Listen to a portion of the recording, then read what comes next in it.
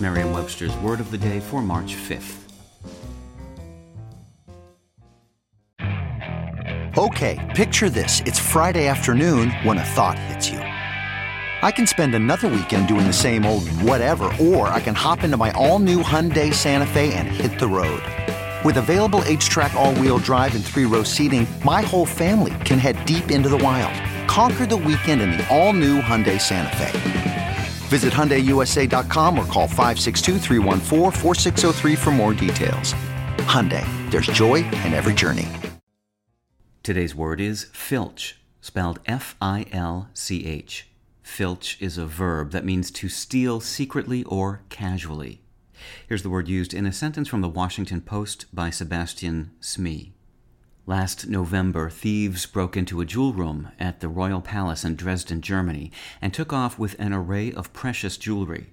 One piece they failed to filch, however, was the Dresden green, an elaborate diamond hat pin crafted around an extremely rare, almond-shaped celadon green diamond.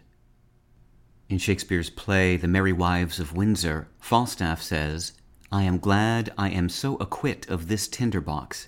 His thefts were too open, his filching was like an unskilful singer, he kept not time."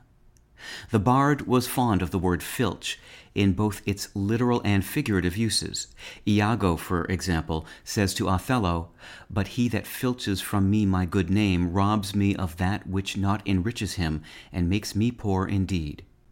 Filch derives from the Middle English word filchen, meaning to attack or to steal, and perhaps from the Old English word gefils, meaning band of men, troop, or army. As a noun, filch once referred to a hooked staff used by thieves to snatch articles out of windows and from similar places, but this use is now obsolete. With your Word of the Day, I'm Peter Sokolowski.